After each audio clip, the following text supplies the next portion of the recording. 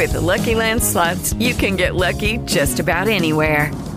This is your captain speaking. We've got clear runway and the weather's fine, but we're just going to circle up here a while and get lucky. No, nothing like that. It's just these cash prizes add up quick. So I suggest you sit back, keep your tray table upright, and start getting lucky. Play for free at LuckyLandSlots.com. Are you feeling lucky? No purchase necessary. Void where prohibited by law. 18 plus terms and conditions apply. See website for details. Good afternoon, everybody. Welcome to Drive Through HR. This is Dwayne Lay back in the captain's chair after a very, very long absence. I'm sure you all have missed me at least as much as I have missed you, probably less, because I have missed all of you a whole lot. So today we're doing a host show. We're just hanging out and talking about stuff. So we've got 4 hosts. At least half of them are here on the show. So hi, Crystal. How are you? I'm good. Did you say welcome to Drive Through HR? I did. I totally missed it. Hey, Crystal, welcome to Drive Through HR. Thank you. I think I was caught off guard because we had talked about I was doing the intro and then you co-opted. You know what? Here's the thing. Like, we're just going. We're just doing it. That's how the world is. You got to learn to adjust. We have missed you in the co-host chair. This is actually the captain's chair. You're in the co-host chair because technically we're sitting on a love seat in our studio. That's true too. Not a lot of studios have leather couches, so not in the radio business. There's another whole business that does leather couches in their studios, but but that's not us. We're here to talk HR. We're here to talk business. We're here to talk about the business of HR. So you have clearly had a lot of coffee today. This is going to be a fun show. I have had the normal amount of coffee, and my head feels like it's going to explode. But we're excited because it's a graduation weekend. High school graduates, college graduates, middle school graduates, probably kindergarten graduates out there someplace. All of them finishing up their schooling and getting into the job market, looking for a place to land, looking for the opportunity to start their careers, especially the kindergartners. I would say, so, if you have any kindergarten job openings, like for sure, reach out to your elementary school. As a reminder, we do have child labor laws, which only are on the books because if they weren't, people would exploit children for labor. And we don't make laws against things that people don't want to do. See, I thought it was so that we could make sure we could exploit children for our own home labor and not, lose out on There's also that. Other people. That's also fair. So we got a house that needs cleaning. No, I'm kidding. So for anyone that doesn't know us or know the show, Drive Through HR has been running continuously since 2010. We've had a myriad of hosts, but Michael Vandervoort, Robin Schooling, Dwayne Lay, and myself, Crystal Miller Lay. Yep, we are related. He is my husband. But that's the only relation. That is the only relation, yes. Let's clarify that. Are the hosts of Drive Through HR. And on Fridays, we do this thing, or we've started to do this thing called the host show. So today, it is just Dwayne and I. It's kind of fun. You get to have a little bit of a glimpse into what life is like with us. You may also hear the pitter patter of very loud little feet as we have a very full house for graduation weekend. We do. So, to Dwayne's point, like we have a lot of college graduates this month that are going to be entering the workforce, and it's a really weird time to have your first job. So we've seen a lot of movement, especially, I'm going to say this and immediately try to think of a better term for it, on the, let's say the entry-level end of the market. I was going to say the lower end, but that's not fair. The entry-level end of the market, right? We saw the stories this week about Chipotle looking at strikes in the organizations that basically got pushed into, the way they put it, upping wages to $15 an hour. I saw an interesting discussion going on Reddit that was talking about line cooks in restaurants and about them holding out to get to wages that are fair for the work that they do. They're talking $15, $20 an hour. It's for a market that a lot of times is thought of as unskilled, like anybody can go work in a kitchen, anybody can go work as a waiter, which isn't really true, but it's what we often think of. It's interesting to see the pushback against market forces. There's been a slew of posts talking about restaurants being closed, like Starbucks and Wendy's and different fast food enterprises, because people don't want to work there for $7.50 an hour. So it's interesting. At the same time, I just read that Missouri is one of a number of states that's about to end their additional unemployment benefits. And Parsons' comment is, there's plenty of jobs out there. Go get them. Yeah, and the Federal CARES Act ends in Labor Day, and it's a really, I don't know, it's a weird time for graduates, not just this class of graduates, Like if you look at the 2020 graduates, those are the ones I feel for the most, I think, because they graduated in the middle of the pandemic, and there's like 7.9 fewer Americans counted as employed as of March of this year, as opposed to March of last year. And roughly 43% of the class of 2020 still don't have jobs. So when you think about these early career folks that came out last year looking for work, it makes me think that the ones coming out this year looking for work are going to have a fairly hard time with it. Mm-hmm. So I wonder if you're a hiring manager and you have two candidates, one who graduated last year, one this year. A lot of times we've seen there's a natural inclination to, I'm not going to say discriminate against, but to be a little biased against people who have been unemployed for long stretches of time. So are you going to look at last year's graduates who couldn't find a job in a harsher light than this year's graduates who are just starting to look for a job? Are you going to look at that year of unemployment and say, you know, something must be up with this person if they haven't worked in that long? You know, the answer is they shouldn't, but we know they do. Yeah. Right. And that's the unfortunate thing. So I was having a conversation this week with a manufacturing company, and one of the things that we were discussing was the preconceived notions of what it must mean if there's an out of work gap on someone's resume. Mm-hmm. And we hit the early careers angle. And I said, you know, the issue with the early careers is that there's the assumption that if they're any good, they're going to graduate and immediately land a job mm-hmm. because people are looking for them. And it's true that there are still companies that are doing virtual recruitment for early careers and even some in-person events. But it's not, I don't think, fair to say that right now, and by right now, I mean the last, 15, 16 months now, graduates are in any way, like their resume is any way reflective of their actual skills or capabilities, because last year there were, I think, a majority of organizations scaled back on early careers hiring because they didn't have a way to orient, onboard, and train them to be work ready. And that's honestly, it leads into a larger conversation about a failing in the educational system to produce work ready graduates, but that might be a longer show than what we have time for today. Yeah, it also makes me think about, if you want to think about the advantages that this year's graduating class will have, they also can speak to like, hey, I've been working remote in school for the last year and a half, and I've been managing my own workload. So clearly I can be trusted to handle this stuff remotely. I don't need to be in your office. But at the same time, we had the CDC announcements this week that you are perfectly safe if you are vaccinated to go without a mask in most situations. Mm-hmm. I've heard a lot of people that are saying like, yep, that's great. Still going to go ahead and wear mine for a while, which I think is reasonable and prudent. I know that we've talked about that we're still masking up. But I do appreciate hey, you can get a vaccine or you can get a mask. You pick. We make those a very binary choice for people. Yep. And you've got Fauci who says that we're going to be wearing masks in the fall and the winter mm-hmm. indefinitely. But this is not a politics show, so I want to be careful to stay out of that. It's not politics. I think we should kind of wrap up this section of drive-through by talking about what guidance the Future of Work survey put out in terms of how to assess and what employers are going to be assessing in graduates this year, and how they're going to be looking at first-time job seekers. Okay. So the Future of Work did put out a survey in the last couple of months around early graduates, early career hiring, and said that employers this year, 84% of them plan on hiring early careers workers, and that their interview presence, internship and work experience, and cultural fit were going to be the primary focus in evaluating job seekers, with interview presence making 61% of the weight. I find that really fascinating because it's so subjective. How do you evaluate that across multiple hiring managers and know that you're working off the same criteria? Yeah, I don't think I've ever brought people presence for an interview. I have totally brought people presents. I brought them shoes with a little tag that said you can keep running around looking for the right people, or you can hire me.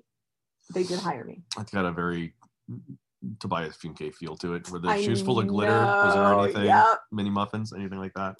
There was no glitter. There should be. Right on. I think Dr. Daniel Crosby still has all of the glitter that I gave him in North Dakota.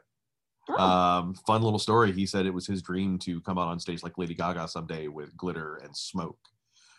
So we didn't have any smoke, but we did hook him up with a large container of glitter right before he got on the shuttle to the airport. It's only been a few years, so he may have most of it out of his hair. Anything he didn't get out of his hair then probably got back into his hair at our wedding. That's possible too. There was a lot of glitter. Oh my gosh, you guys, there was so much glitter and bling. Jen Tharp made that thing shine bright like a diamond. So back to the idea of these early career graduates coming out, because we're very intent on staying on focus today. I'm interested to see for organizations that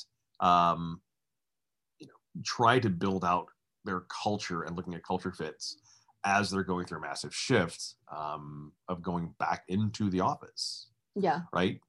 We've seen for the last year, there's a huge challenge trying to build and develop culture when everyone's remote, which we'd like to say, it doesn't matter, but it does. It changes things when people aren't together. I love that you put when people are remote. There's just such a challenge around understanding culture. It's such a nebulous topic for so many employers. I mean, for so many people, period, right? Like it's, this is the crudest analogy. I'm going to hate myself in 5 seconds for sharing it, but I can't not. It's kind of like a fart. Like you can't see it, but it's there when it happens. I think you meant to say art. And it just got a little blurred. That works too. Yeah. Sorry. I can't define it, but I know what I like. There you go. Much more high class. This is why we got married. Anyway, the point is look, culture can be difficult to wrap your arms around in the best of circumstances. And I think when we look at remote culture, which is kind of what we talked with Alex about earlier this week, mm-hmm. In order to be able to build that in an intentional way, as opposed to just unintentionally happening, you've got to be really in touch with and aligned with your values and the way people work. Mm-hmm. So I was actually thinking more along the lines, not of us establishing a culture, but trying to maintain it. A lot of organizations work very hard to build a very specific culture, and then they went remote. Do you think a lot of companies really do that? I think you're being optimistic. I didn't say the majority. I said a lot. It could be 10%, but there's a lot of employers. Okay, right? That's fair. And there's a lot of culture consultants out there. And there are? Oh, sure. Yeah, of course. Is that its own little cottage industry that I haven't been paying attention to? Yes. Okay. Yes. Why do you think my keynote on culture has always been so popular? Because people love to talk about that stuff. Oh, see, I thought it was because you had a gif of someone in a banana thong. No. Wasn't that your culture deck? No. You're thinking of my Ignite deck about data. Yes. And saying data is like swimwear, like what it reveals is interesting, but what it hides is crucial. That's right. Yeah. He's available for all of your conference talks, folks. It's a fun deck, I promise. Sure. But that was only 5 minutes, and it's rapid fire, so that one's exhausting. Anyway, point is, even if you don't have a intentional culture, every workplace has a culture. And the culture is the output of a lot of inputs. And when we went remote, and we being just business in general, we changed the inputs, which is going to change the culture, right? That's the whole process equation piece. So, you've got organizations that worked to build culture, and a lot of them used things like, free snacks in the building and pool tables and nap rooms. And now we've taken all that away. And what you're left with is the work and the relationships with the people you work with. For some companies, it's been fine. For other ones, they've realized that they didn't invest in those things. They invested in the things around the work. So I disagree that all you're left with is the work and the people, right? I mean, if you can't see this, folks, but he's given me quite the look. That's not true. I have no looks. So I think there's more than that. So if you've done your benefits package right, it's more than just your health insurance. There's employee assistance programs, which we know that a significant number of percentage of employers have beefed up on in the last 2 years. He's raising his hand on a radio show. Do you know what percentage of people have taken advantage of them? I don't, and I'm really interested to see that data. I know there are some studies about it now, so I'm looking forward to seeing that come out in the next month or two. So hopefully we can get Robin Erickson on to talk about her latest information, which I think maybe has something to do with the pandemic, but watch me be wrong. So we'll stay tuned, folks. Hopefully we'll have something on that soon. But you've got the employee assistance program. We're seeing a lot more online learning. There's obviously a small percentage of employers against the overarching depth of employers, but we are seeing more online get-togethers. I think some of those can be kind of crazy, but from a team perspective, like when the team is meeting and just trying to talk in a more unstructured way, I think that could potentially help team relationships. So I wouldn't say they're just left with the work. Well, if you're talking about the relationships between the teams, though, that's the people. Right. But if what you're saying is they hadn't previously invested in that, I think there are more companies trying to invest in it now. Oh, sorry. No, that wasn't my point. My point was there's a lot of things that companies did invest in that now don't matter because people aren't in the workplace anymore. Like no one cares where your office is. No one cares what the decor is like because you're not there. Well, and I think those companies that did invest in those things are the ones that are really pushing to get people back. I suspect that is the case. Yeah. So. I'm glad we came to that conclusion together. Yeah. Sorry, I clearly need more coffee. That's okay. That's all right. I'm only into my third pot. So I haven't even finished my first cup, man. I'm way behind. So quick reset. This is Drive Through HR. This is our Friday host show. We're just kind of talking about what we've seen through the week and what kind of things are coming up next week that we're keeping an eye on or that we want to talk about.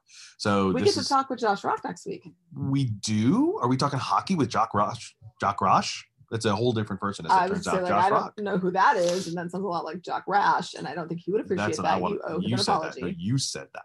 You said that. I didn't. I just said it sounded like that. You were mispronunciation, not his name. Yeah. His name is Josh Rock, which is actually fabulous. You can join us and talk some hockey, but you are not allowed to take over the show with it. Excellent. This is not an HR. I'm looking forward to talking about how the Blues laid 7 unanswered goals on the Wild last night to wrap the season. Oh gosh, Josh, you got to set him straight. He can't. It's over. It's done. Oh. So, and if there's anybody out there who's a fan of the Avalanche, first of all, shame on you. Second of all, Blues Avs round 1 of the playoffs. If anyone wants to put a little t-shirt action on that, let me know. T-shirt action. Are we doing like the HR conference shirts? No. It's a long-standing tradition in the Puckheads community that when our teams go against each other, the loser has to wear the other team's t-shirt and put it as their profile picture for a week. I had no idea. Yes, Josh has many of those pictures of him in a blue shirt. And since they are still the last real Stanley Cup champion, because last year doesn't count, we all know that. Wait, why does last year not count? It was abbreviated season. It's abbreviated season. It wasn't a full playoff. It didn't count. If the Blues had won, would it have counted? No. Okay. No, it's abbreviated season. It's got an asterisk. It's not the same thing. So, anyway, point is, we're here to talk hockey. We're here to talk St. Louis. Wait, that's a different show. We're still talking about HR stuff. Yeah, we are not here to talk So hockey. Hockey teams have HR. We don't want to. We're not going down that road. I think we should move on. All right, we've got recruiters and marketers. It's Tuesday show with Josh Rock. You've got 5 minutes that you can do hockey without me going. Time. All right, fine. So everybody tune in for the first 5 minutes. We talk hockey, and then if you want to stick around for the other smart stuff Josh says, you can. I guess. I think next week we're also going to be talking to the IQ Talent guys. So Had a conversation with them. We're getting that queued up. I will tell you. One of the big pieces we're going to talk about is the idea that as we build out our structure and as we build out our performance, it's people, processes, and technology in that order. They say people, processes, and tools, but very, very similar mindset. Like you've got to have the right people in place. I've had many conversations with leaders over the years that have said, hey, let's go look at a new tool. Let's go look at a new platform. If we want to change all these things, we'll invest in it. My answer is always the same. Like, until you know that the platform is your limiting factor, don't go change it. Yeah. Don't introduce that chaos into your system. It's kind of like the idea, with Lean and Six Sigma, we talk a lot about the need to be able to replicate the way you operate before you can reduce waste. So you want to do it the same way. And I always come back to the idea of a golf swing. You can't get better at golf until your swing is the same every single time, because otherwise you're just making tweaks on something that's different every swing. So your process of your organization are the same way. If you're not doing the same thing over and over and over, it doesn't make a lot of sense to try to tweak it or change the platform. Get good at what you do, then invest in the technology when it is what is holding you back. Here's the dirty little secret, though. It's usually not the technology that holds you back. I don't know that I've ever seen a organization that was really, really smooth, that had everything ironed out, that had a system that was the problem. Now, sometimes when you change systems, you'll have implementation people come in and they'll work on your processes and they'll help iron things out. And so it's the catalyst of a new system that gets you to change.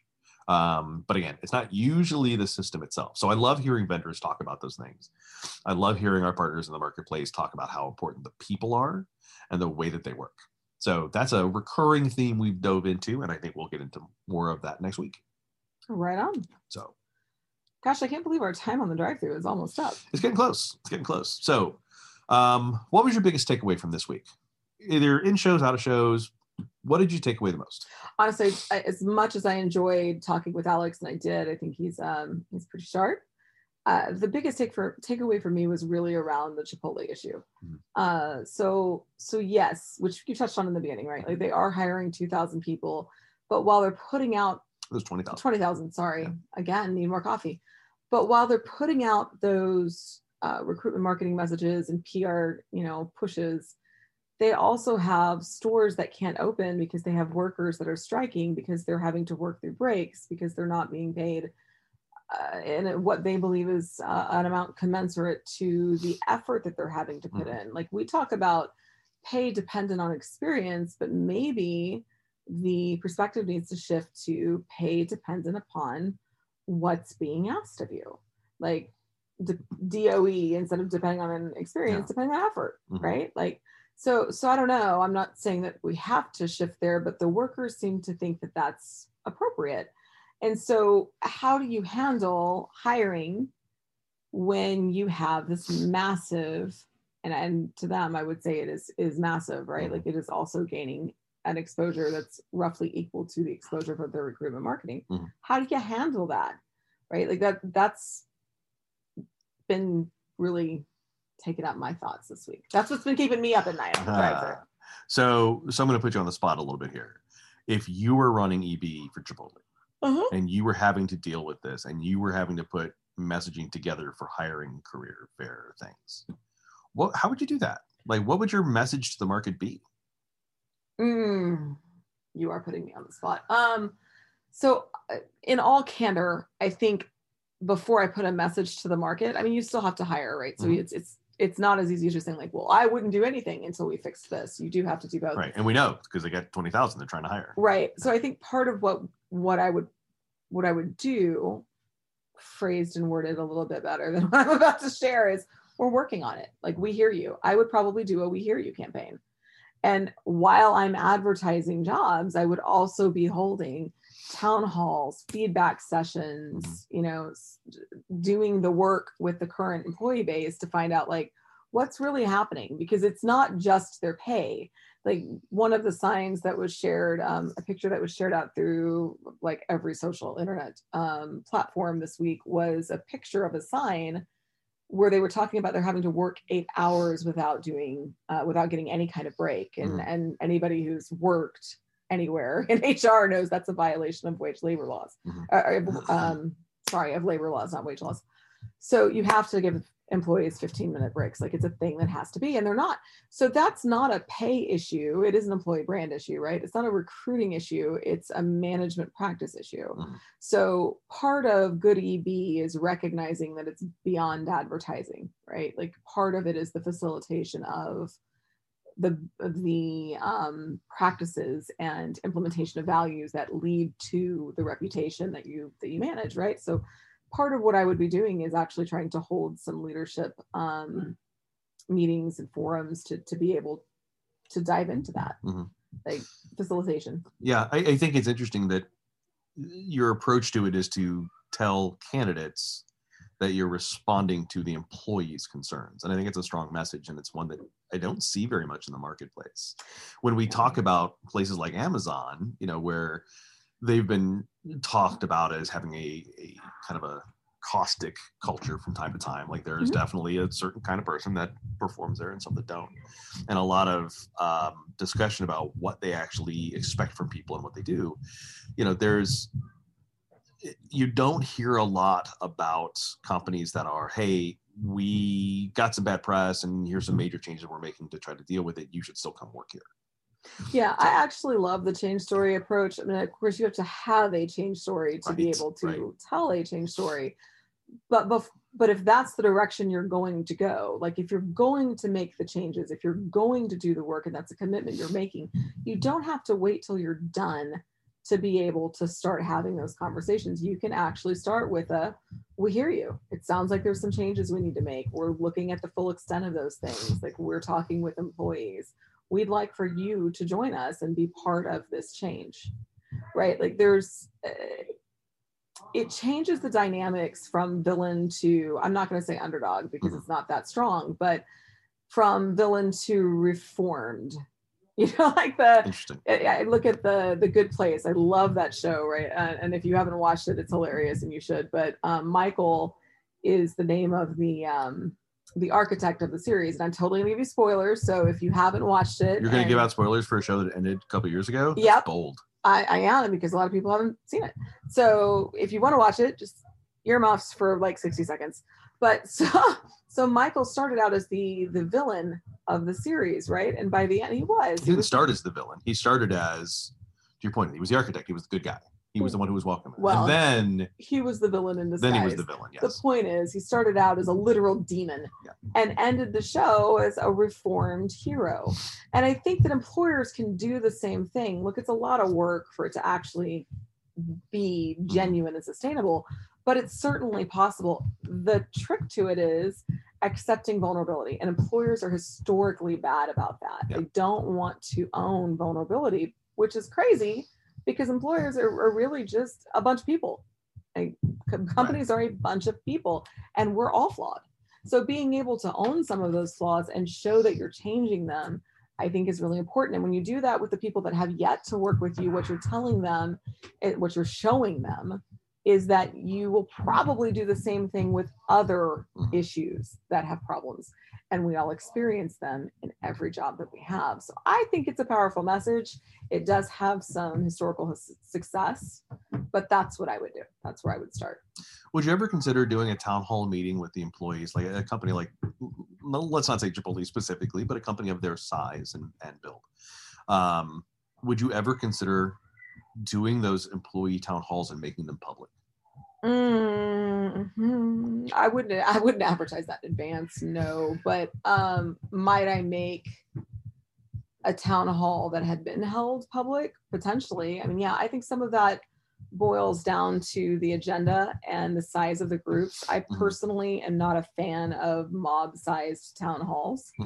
Not because I'm afraid of pitchforks or anything like that, but the more people that you have in a town hall, the more likely it is that your agenda is going to go haywire. So I personally like smaller town halls, almost focus grouped feelings, or feeling sized, so that people are able to be a little more comfortable expressing their feelings and giving feedback. And I think that, you reach a tipping point. So for me, when a group's over 50, no, I'm probably not going to make anything that said they're public, probably. But that's just me. What about you? I've been in a lot of town halls, and I would love to do a town hall show at some point and talk about like what works, what doesn't. Okay. I've been in ones where it's whoever can fit in the room. I've been in ones where it was a global on the phone kind of thing. And I think it's fascinating, and not surprising, but fascinating how the larger the audience gets, the less likely it is anyone will speak up. Right. And for sure, the less likely it is anyone will speak up, like in, I don't want to say conflict, but to oppose something that's been said, right? Or to offer a different perspective on something, or to really question leaders. Oh, I don't know about that. I disagree with that. No, I'm saying the bigger it is, the less likely. I'm not saying people won't, but I can tell you an organization I worked with that was over 50,000 employees, worldwide. I asked a question of our CEO, and it was I want to say a pointed question, but it was a pretty direct, which was they had started this entire a campaign about, we want to hear your ideas, and we're building out, a SharePoint site where you can tell us what your thoughts are, and we want to know all these things because you guys have great ideas and your ideas are valuable, and it's all really good messaging. And we got into the town hall, and the CEO was talking about the leadership team and about their innovation workshop and all these great ideas that they came up with and all the things that they were doing with their ideas. And I just asked them, like, what about the ideas that came in through this innovation site? Because everyone could see that there were 200 or 300 that had been sent in and not a single response on any of them. And I won't go into detail on what was said, but I actually had people like reach out to me afterwards to ask if I was getting fired, because I had asked a really direct question to the CEO. And frankly, he gave a really dumb answer. But we were like, yeah, like, are you leaving now? Is that what's happening? Like, you can't ask those kind of questions on a call that size. I said, well, then what's the point of the call? Like, and by the way, I wasn't asked to leave, and nothing ever came of the question. But that's not the point. The point is, like, the reaction to people, like, seeing a question put to leadership like that was interesting to me. And I don't see that when it's smaller companies, smaller groups, because it's intended, I think, intentionally to be a little more open and candid. So that's my thought. It's fair. Conversely, I remember sitting in at a client's town hall. They had 10,000 people in one giant stadium. Mm-hmm. And they had sourced questions in advance, right? But they did the thing of, like, if anyone asked a question, and they had people with microphones in each section, and they got some questions they were not prepared for. And I think that's, the more people that you have there, and some of it depends on the culture that's been built before then. Like in your example, it sounds like the culture that had been built in that organization was very much a, don't speak up. You're not valued, which is probably why they were doing that exercise to begin with. But yeah, I got some really interesting questions, very direct, very not on message, right? And so I think when you go back to the question of, do you publish those things? Like, is there value in it? Maybe. I think there's probably more value into recording those sessions and taking excerpts, right? And whether that's excerpts in a blog format, or if it's in a press release, or if it's, put on your career sites or social channels, being able to give people a glimpse behind your curtain is certainly a valuable thing, as long as you action against the things that you're doing. You brought up Amazon, and I think that's a fascinating example, right? They kind of remind me of the British royal family in the sense that, like, they don't really respond to a lot of the things that are said about them. And you get, like, these really mixed messages. On the one hand, I think there was a thing that they were like one of America's worst employers or something like that. But on the worst places to work. But on the other hand, like, you talk to individual Amazon employees, and there's all of these things that they're doing that we would look at and say, like, yep, this is 100% what you're supposed to do as it relates to culture, like, and performance and engagement, like weekly and daily, raffles for hitting production and performance goals, and all kinds of training and all kinds of benefits that are sometimes hard for other employers to touch, which is why it's really difficult, much like when Walmart used to come into a market and basically just kill everyone else's ability to get talent for unskilled and semi-skilled labor. Amazon does a lot of the same thing now. So I think, when we look at that, it's interesting to me that they don't publicize that nearly as much as you would think that they would or could. Yeah. Maybe should. So we have kind of been all over the place in this. We really have. And it's a host show, so we're allowed to do whatever we want. And that's our prerogative, as Bobby Brown would tell you. So, all right, so let's wrap up. Hey, thanks for hanging out with us a little bit. It's always nice to know that you can hear me.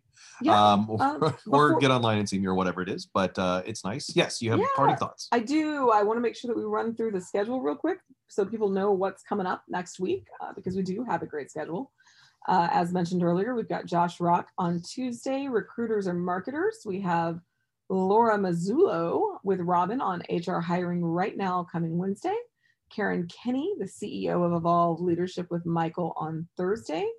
And Dwayne, I believe you said you're putting in a show next week as well. It'll be somewhere in there. If not next week, the week after. Excellent. And then a host show on Friday. So next week sounds like it'll be a fun and full week. And then I'm going to leave you with Tuesday, 5:25, when we talk with the one and only Martin Burns on post-pandemic TH runs. So mark your calendars, get ready for some fun on the drive-through because we are bringing in the summer heat. Did you realize that his name is a complete sentence? Martin Burns. Oh. Isn't that interesting? I had never actually thought about that. Is. I learned that because of Todd Burns, who was a reliever for the Oakland A's back in the day. And it's not a great full name for a reliever. Because they're supposed to put out fires. Not to. Anyway. We need like little symbols and womp womp sound effects. Not for me. My stuff is fantastic. Okay. So that's enough from you, and that's enough for me, and that's enough for the week. That's enough from Drive Through. So thanks for hanging out, everybody. Hope you have a wonderful weekend, and we will see you all on Tuesday. Bye, guys. Hello, it is Ryan, and we could all use an extra bright spot in our day, couldn't we? Just to make up for things like sitting in traffic, doing the dishes, counting your steps, all the mundane stuff. That is why I'm such a big fan of Chumba Casino. Chumba Casino has all your favorite social casino-style games that you can play for free anytime, anywhere with daily bonuses. That should brighten your day a little. Actually, a lot. So sign up now at ChumbaCasino.com. That's ChumbaCasino.com. No purchase necessary. VGW Group. Void where prohibited by law. See terms and conditions. 18+.